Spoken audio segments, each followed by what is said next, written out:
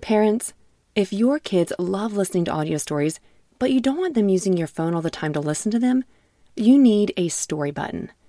Story Button is a screenless device that makes it easy to listen to kid podcasts, audiobooks, and more without having to use a tablet, phone, or keep track of any cards or toys. Fan favorites like Miles the Brave and Treasure Galaxy will give your kids an extra spark of exciting imagination, while the bedtime category will help your kids as they get ready to sleep. Go to storybutton.com to learn more and view all the content currently available in the library. Story Button. Imagination lives here. Hello again, and welcome back to Kids Bible Stories. We are getting closer and closer to Christmas Day. So, this is perfect timing to hear what the Bible says about our Savior's birth. His birth changed everything. Now, I was hoping to update this episode. However, I am sick and my voice is not very good. So we are using an old Christmas episode, but I have updated the application section at the end. Today's story is called A Savior is Born.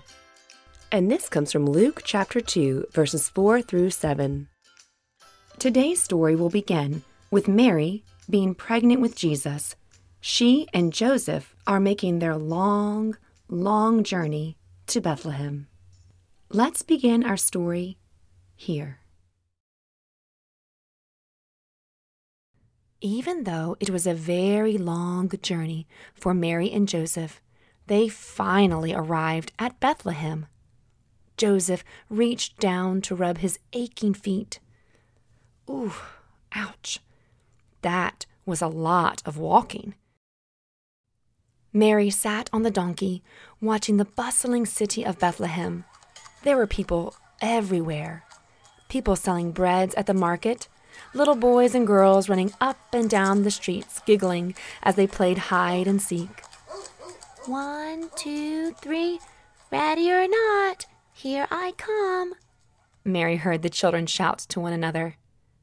Mary, Joseph, and the donkey were probably so tired from their travel that they went to the market to buy some food and water. Even the donkey gulped the nice, ice-cold water down that they put in front of him. The donkey finished drinking his water, and Mary probably asked Joseph, "Joseph, what should we do next?" And maybe Joseph said, "Well, we'll go check in and sign our names on the list, just like Caesar told us to do. Then we can go see if I have any old friends or maybe family that still live here in Bethlehem, and we can go say hello." Mary replied, "Okay, well, let's do that now because I'm not feeling so good." So they did just that. Soon it was evening. The air was starting to grow cooler as the sun began to lower in the sky. Mary saw the pretty orange, pinks, and purples as the sun began to set. She sat and rubbed her tummy. Mary looked at Joseph and said, "I'm getting sleepy and hungry. Joseph, there are a lot of people here today. Do you think we will even find a place to sleep here?" she asked him. Joseph replied, Well, honey, I hope so. I've knocked on many doors, and so far, no one would even let us stay. But I see some more homes, so let's go knock on those doors." So, with Mary riding the donkey, Joseph began to lead them down the dirt road to the other doors, and together they all clip-clopped down that little road, asking people, "Excuse us, we are here from out of town, and we do not have a place to stay tonight. Do you have a room that we may borrow just for tonight, please?" Knock after knock after knock, everyone answered back to Joseph, "Oh, no, we have no room here. No, sir, I'm so sorry." It was getting darker now. The candles had to be lit in the houses in order to see. Joseph's normally cheerful face began to look sad, his lips turning down into a frown. He scratched his chin, and he looked at Mary and said, "Well, I think we are almost out of options. I don't think there's any other place to go." Maybe that's when Mary smiled and looked at him. She pointed to a little barn. "Look, over there," she said. "Let's just try one more place. I'm tired, and I would love to just lie down, even if it's in that barn." So they walked over to the little barn and knocked on the door. "Yes?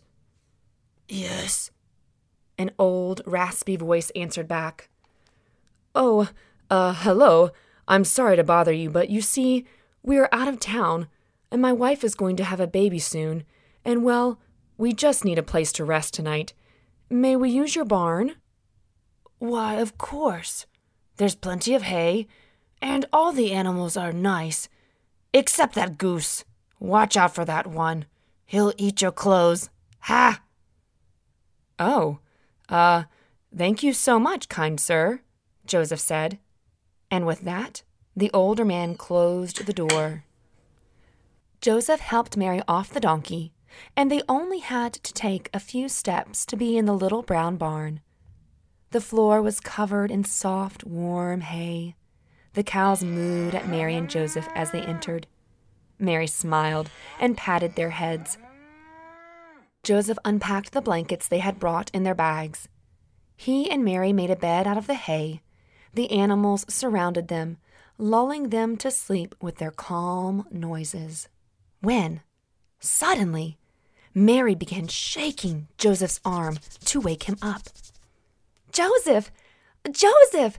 she yelled in great excitement. "The baby! The baby! The time has come for our baby to be born!" Joseph rubbed his eyes and then jumped to his feet. He was excited. And sure enough, Mary had the baby just as the angel said she would. And they named him. What's his name, everybody? Jesus. That's right, Jesus. So Mary quickly and gently wrapped the soft little blanket around him and placed him in a manger. Suddenly, all grew calm and peaceful. The stars seemed to shine brighter. Even the animals in the barn seemed to know that our Savior, Jesus, had been born. The fluffy white sheep carried over some more hay to help make the manger softer for the new baby. The cows, with their big brown noses, nudged over some apples that were lying on the ground. With their big wet noses, they gently rolled the apples over to Mary and Joseph, helping to feed them in celebration. Even the chickens gathered around the manger, and the pigs trotted over too. All were so excited that they all wanted to see Jesus and be near him. They were all in awe that Jesus, the Prince of Peace, the one the whole world had been waiting for, was born in their little barn in Bethlehem on that starry night. Well, that is it for our story today. But before we go, let's think about what we just heard. What are some things you picture when you think of a king? Answer out loud. I think like he wears a real crown and he has lots of gems and jewels and fancy clothes. Gold. Yes, or castles, mansions. Very good. Jesus is the King of Kings. However, was he born in a majestic castle? No. Was he born in a hospital or a home? No. No, he was born in a humble manger. This is the opposite of royal or fancy. Jesus came in a way that many did not expect. They were looking for a strong and mighty soldier or a powerful rich king, but instead, the Savior would come as a gentle, humble baby, and a very normal one at that. No golden crib with servants to care for him. No army of soldiers following his command. He could have, but God chose not to. Jesus' birth changed everything. God had a plan all along to send us a Savior, a rescuer. God came down from heaven that Christmas morning as a baby. Think about that for a moment. Think about how wonderful heaven is and how different our world is from it. He gave up that to come down for us. Now on earth, Jesus would experience thirst and hunger, feeling cold or tired, feeling sorrow and pain. He did not have to do any of this, but he chose to.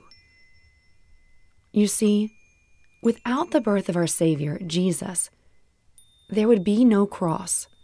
And without the cross and resurrection at Easter, we would have no hope.